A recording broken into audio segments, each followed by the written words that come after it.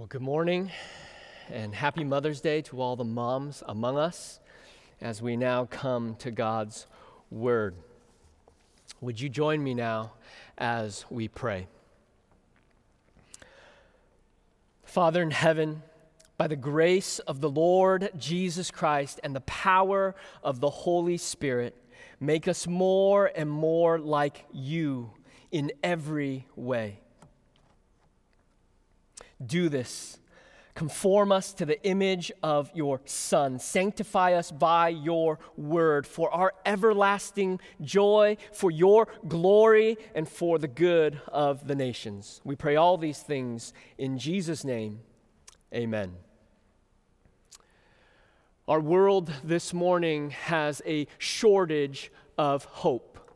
You only have to look at the news for a mere second to recognize that there is much hopelessness at work in our world. This hopelessness has descended on many of us like a storm cloud that will not lift. This is a season where our trials have come into focus in a greater way. We're facing a pandemic and continued polarization. We are lamenting injustices and grappling with isolation. We are experiencing fear and frustration, plagued with sleeplessness and sorrow, seeing anguish and animosity impact us and those around us. And though we're facing very different circumstances than what Peter's audience was facing when he wrote this letter, we can get a little bit of the sense of the confusion and the discouragement and the tribulation that Peter's readers are facing. In our series thus far, Peter, in these first 12 verses of 1 Peter 1, has reminded them of their identity. You are elect exiles. You've been born again to a living hope. You have an inheritance that is imperishable, undefiled, and unfading. Look at the privilege you have to look into all of these things. Even in trials, you can rejoice. And you can almost hear Peter's audience say, we get that. We get that, Peter. But what hope do we have right now? We know that we have a future glory. We know we have a future hope that's coming when Jesus comes back. But what hope do we have right now? And you can almost see Peter's anticipation of this question. We know we have a future hope of glory. But in the midst of our current trials and suffering, what hope do we have right now, Peter? And so Peter shifts here in verse 13 from going from what God has done in the new birth, born again, elect exiles.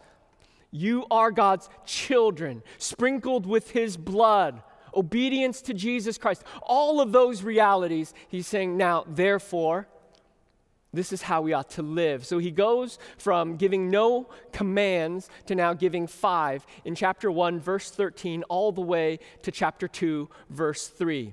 And this morning, we're going to look at the first 2 of these commands that Peter gives.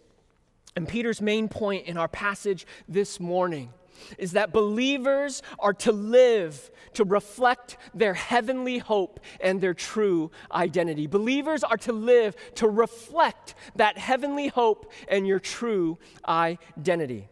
That the promise of a heavenly hope informs and shapes our present thoughts and actions right now.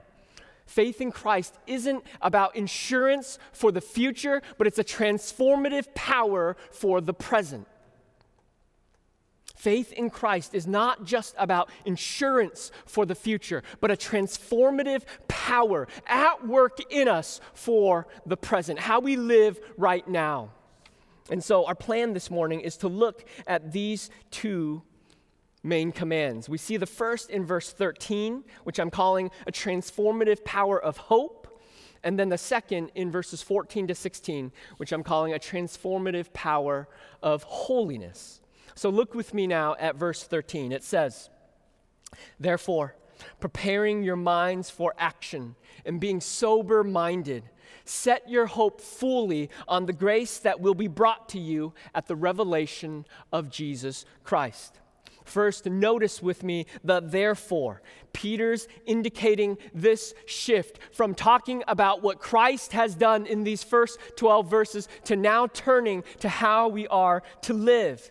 He goes from recounting all of God's glorious work to now exhorting his readers how to live in light of these truths. God's commands are rooted in our changed identity as his children. We don't obey in order to be God's children, but we become God's children and now get to live out of that new identity.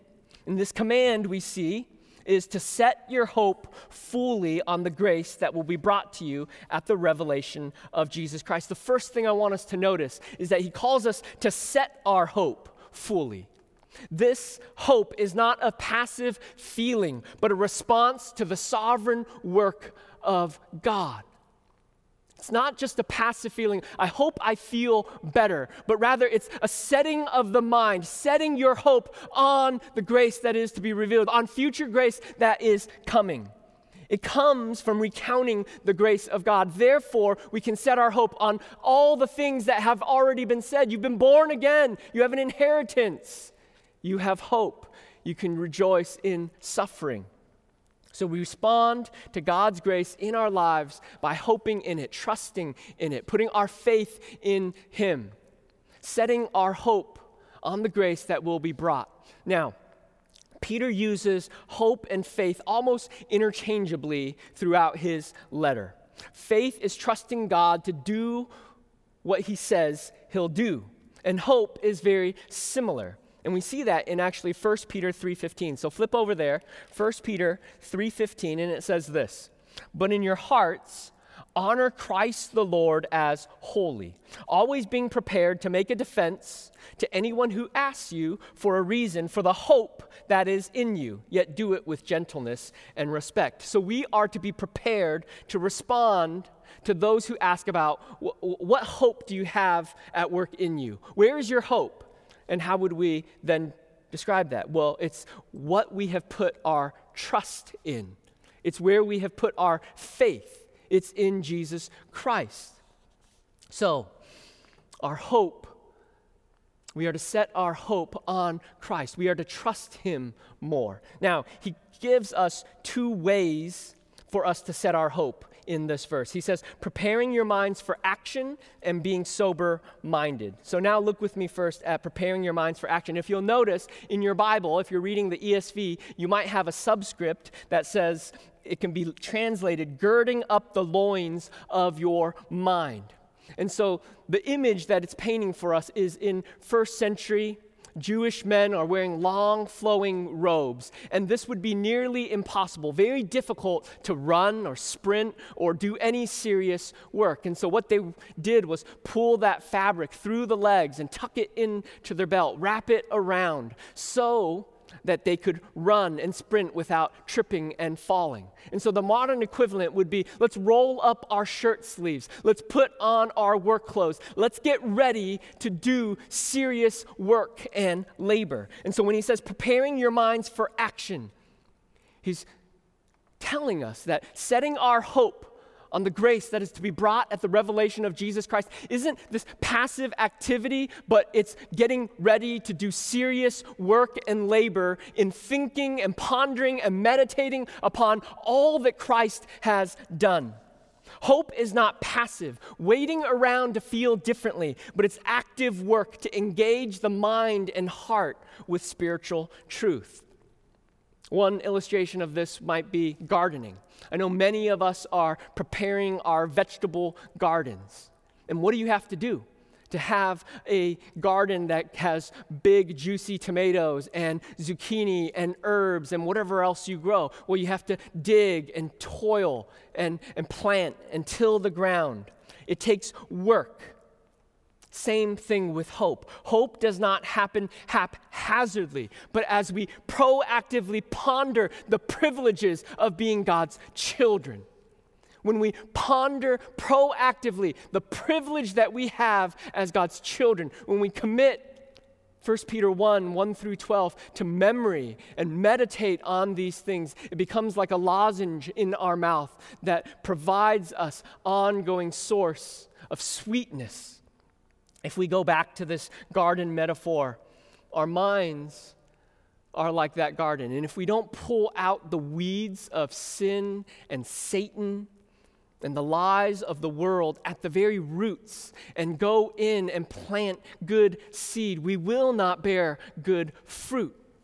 And so there is this sense in which Peter is saying, all the hope that you've seen, all the glories that you've seen in these first 12 verses, don't just let that passively go by. Don't let it just sail down the stream without taking hold of it. You got to set your mind on these things. Prepare your minds for action. Ponder the glories of Christ.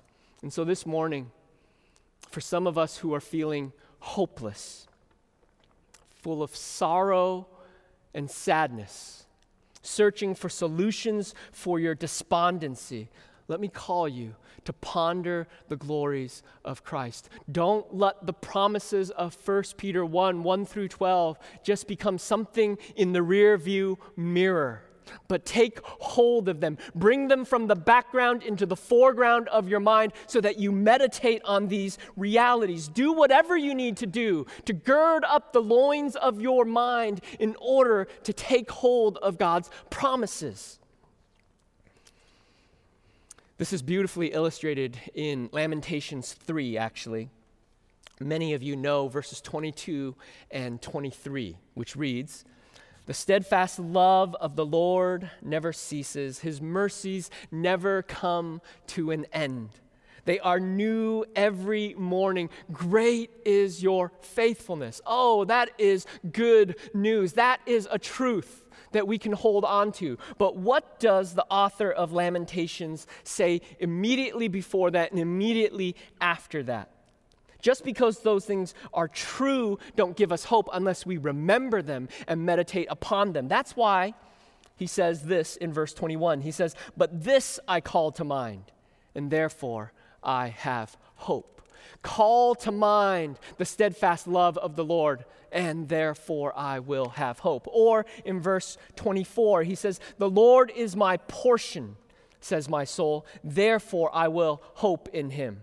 So when we call to mind God's character, his accomplishments, and his sovereign power, and then we preach those truths to ourselves, then we can remember and meditate and have hope because of what Christ has done. He says, "My soul says this to myself. The Lord is my portion, says my soul."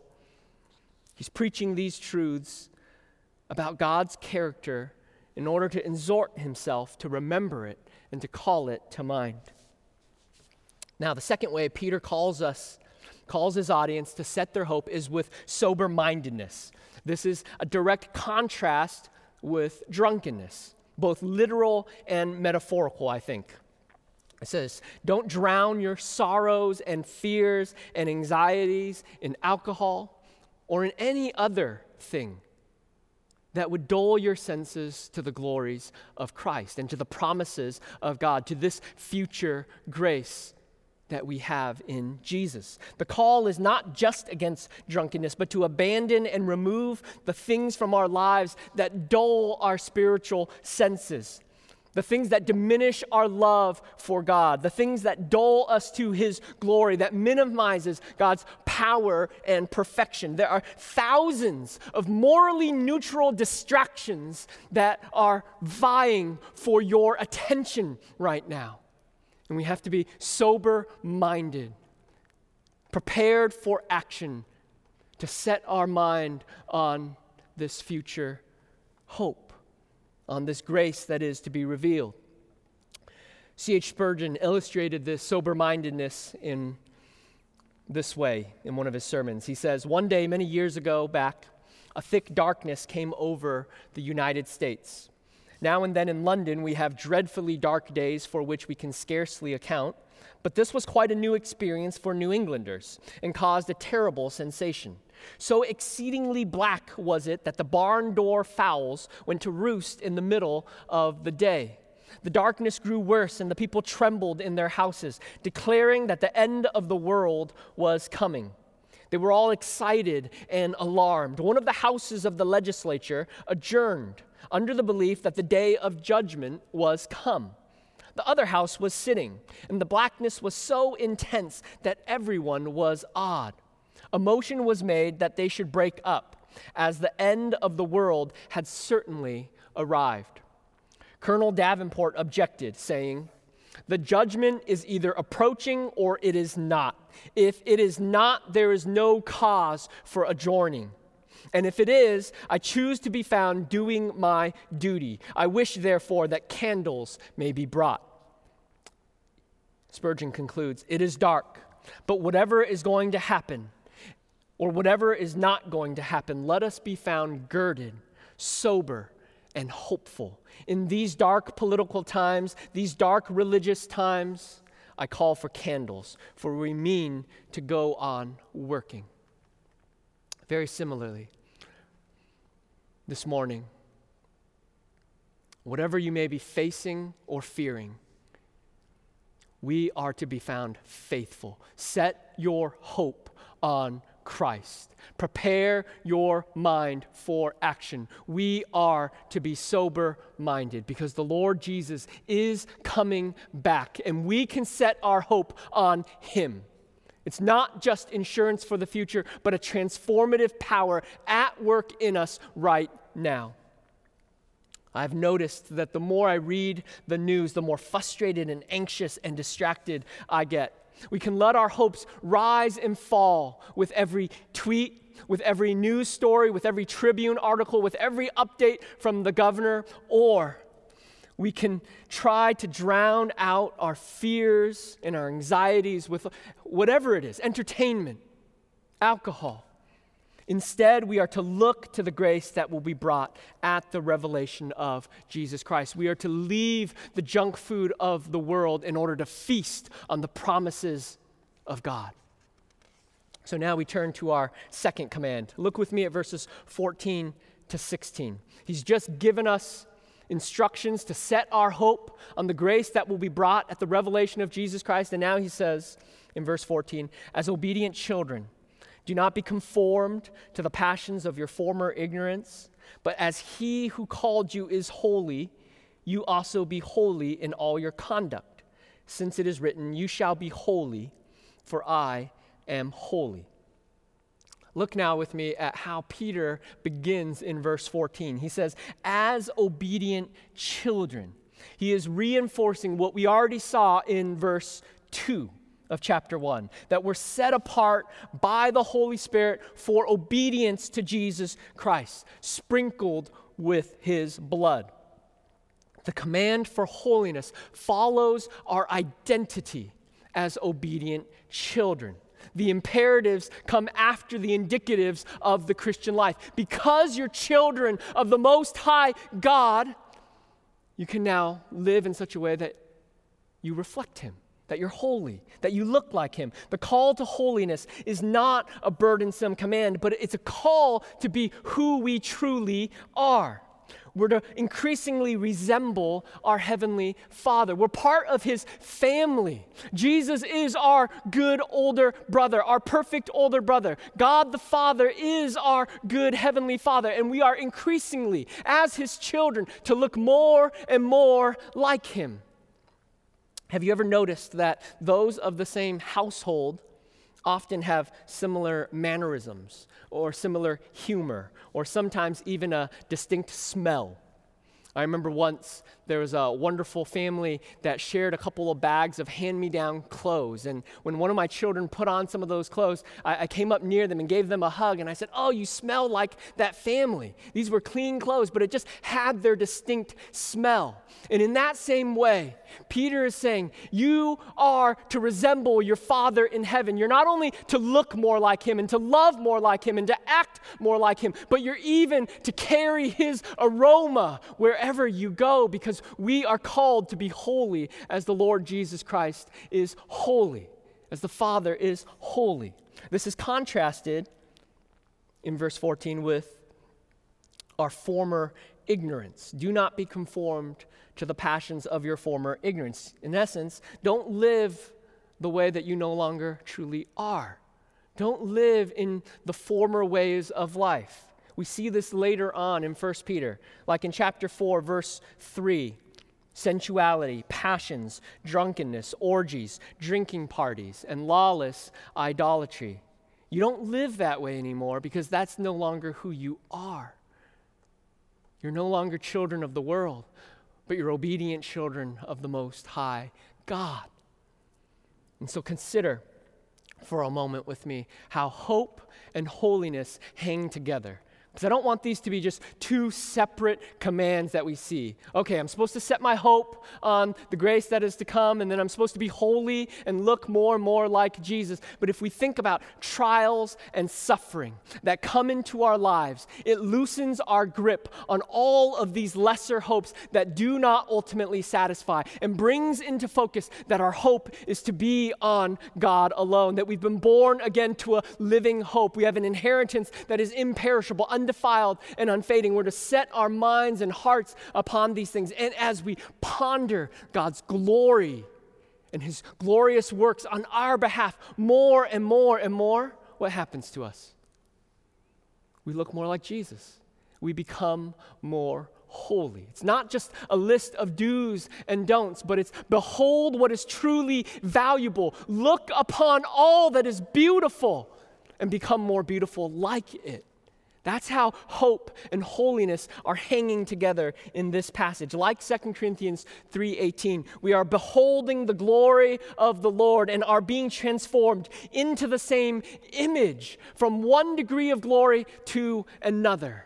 That's the best summary of holiness I see. Beholding the glory of the Lord so that we're transformed from one degree of glory to another.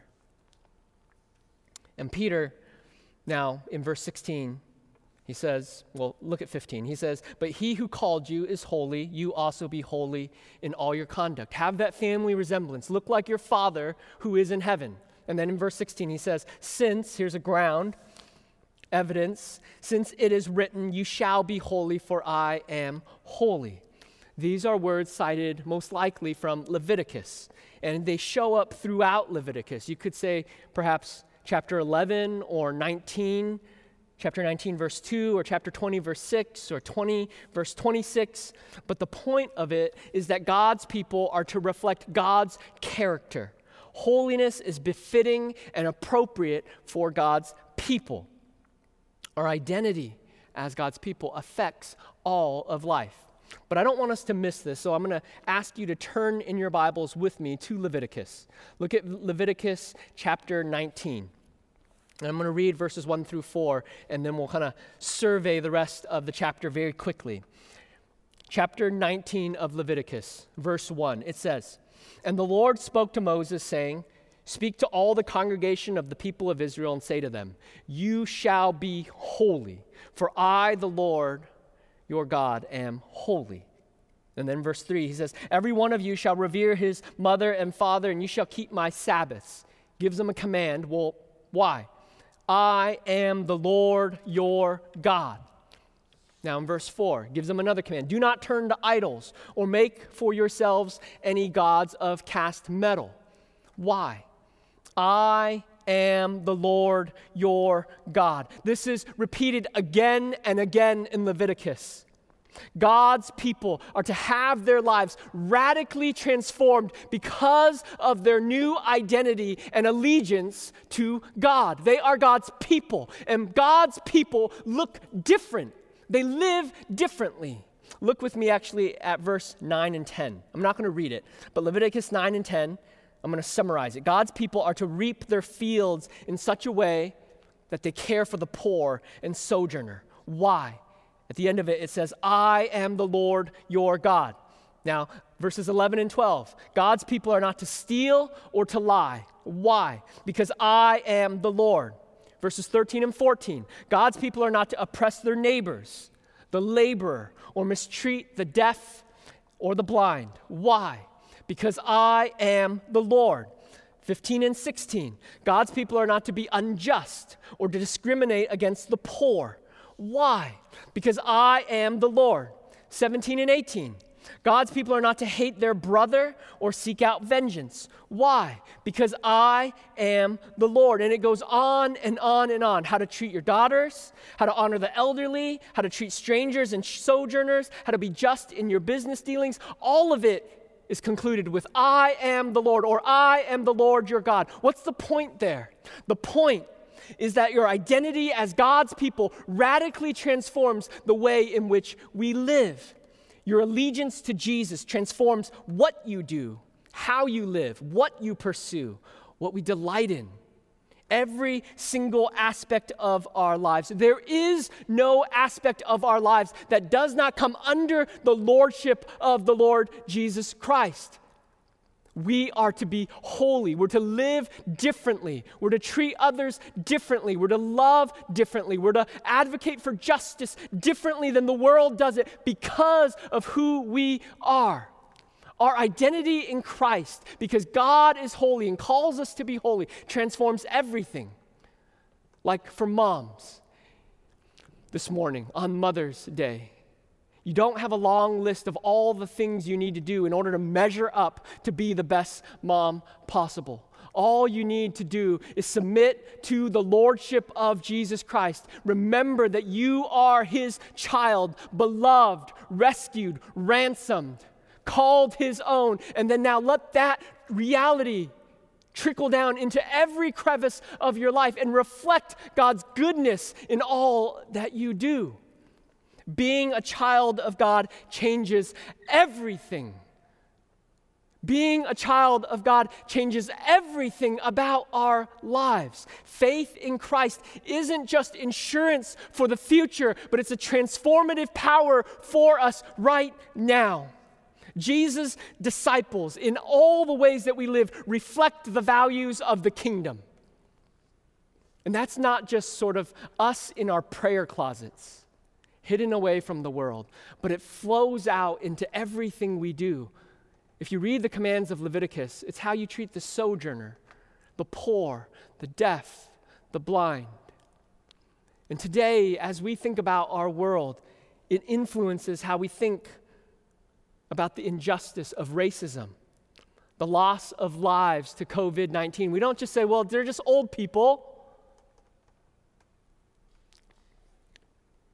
When we think about injustice, when we think about senseless murders, both inside the womb and outside of it, those realities grieve us and we lament them because we are God's people. I am the Lord your God, therefore have a heart that is reflected. Have your actions be reflect that of God's kingdom. We are to live justly, to love our neighbors, to consider the marginalized, the poor, the sojourner, the blind, the deaf, the powerless. Why? Because we're God's people. That's what we're called to. Our allegiance is not to the left or to the right, but it's to the Lord Jesus Christ alone. Let's be so heavenly minded that we are of exceptional and great earthly good. That's what he has in mind. Set your hope on the grace that will be brought at the revelation of Jesus Christ, and be holy like your Father in heaven is holy, so that it influences how you live, not just so that you float up in the clouds, but as we're transformed to look more and more like Jesus, we will live differently in this world. We will think about things not just because they're politically correct or incorrect, but we'll speak the full counsel of God because God demands it of his people. That we will reflect his values in all that we do. So, we have a glorious, glorious hope. We have good news as believers. We've been born again to a living hope. We have an inheritance that is imperishable, undefiled, and unfading. And as we ponder the hope of the grace that will be brought, it dislodges all of these lesser hopes that we've put our hope into. It will unearth the idols of comfort and security so that we will look more and more like Jesus. It is a beautiful thing to encounter someone that really looks like Christ. You think, wow, look at that love. Look at that gentleness. Look at that faith.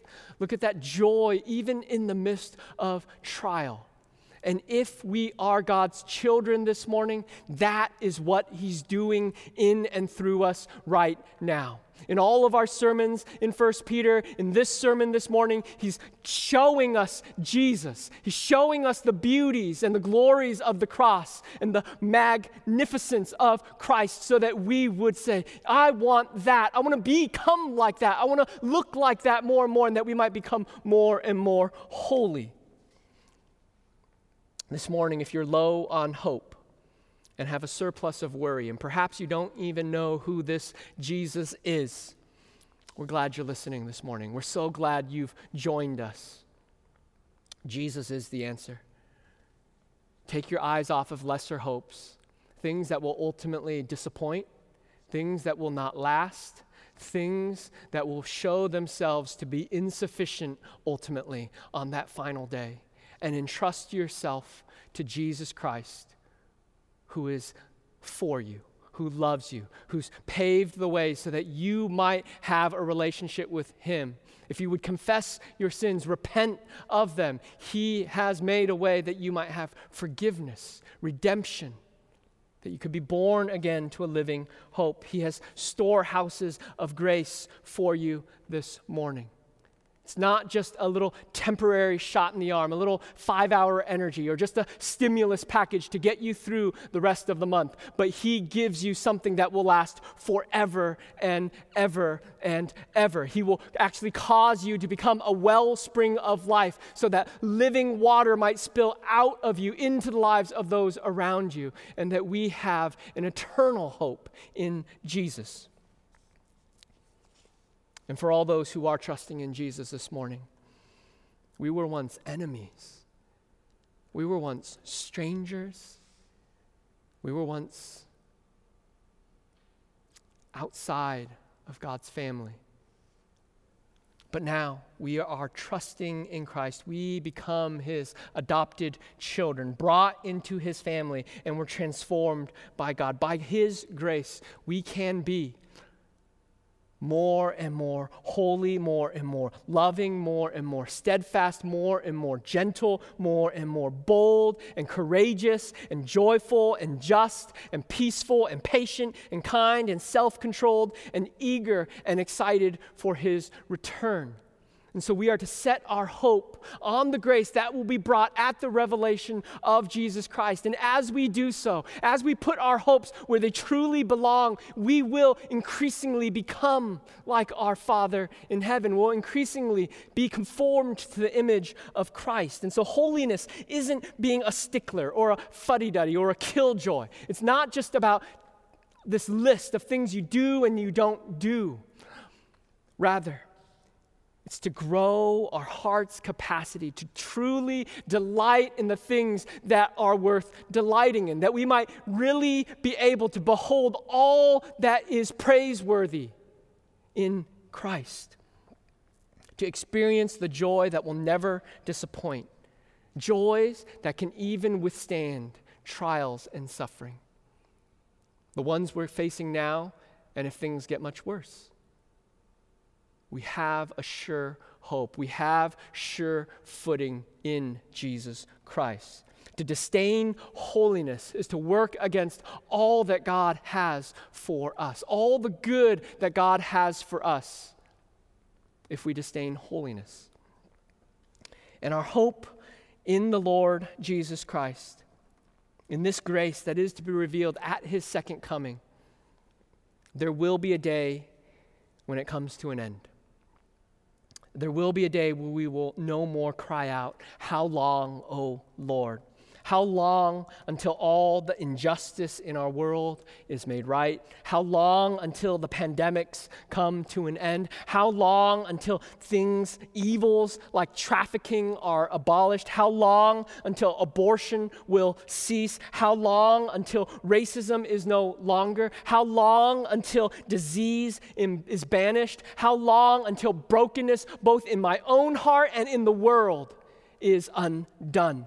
There will be a day when God will answer the cries of, "How long, O Lord?" with, "It is finished. It has been accomplished. It is done." And in that day, we will shut our mouths and we will worship with hands raised, heads bowed, on our knees, and cry, "Holy, holy, holy is the Lord God Almighty."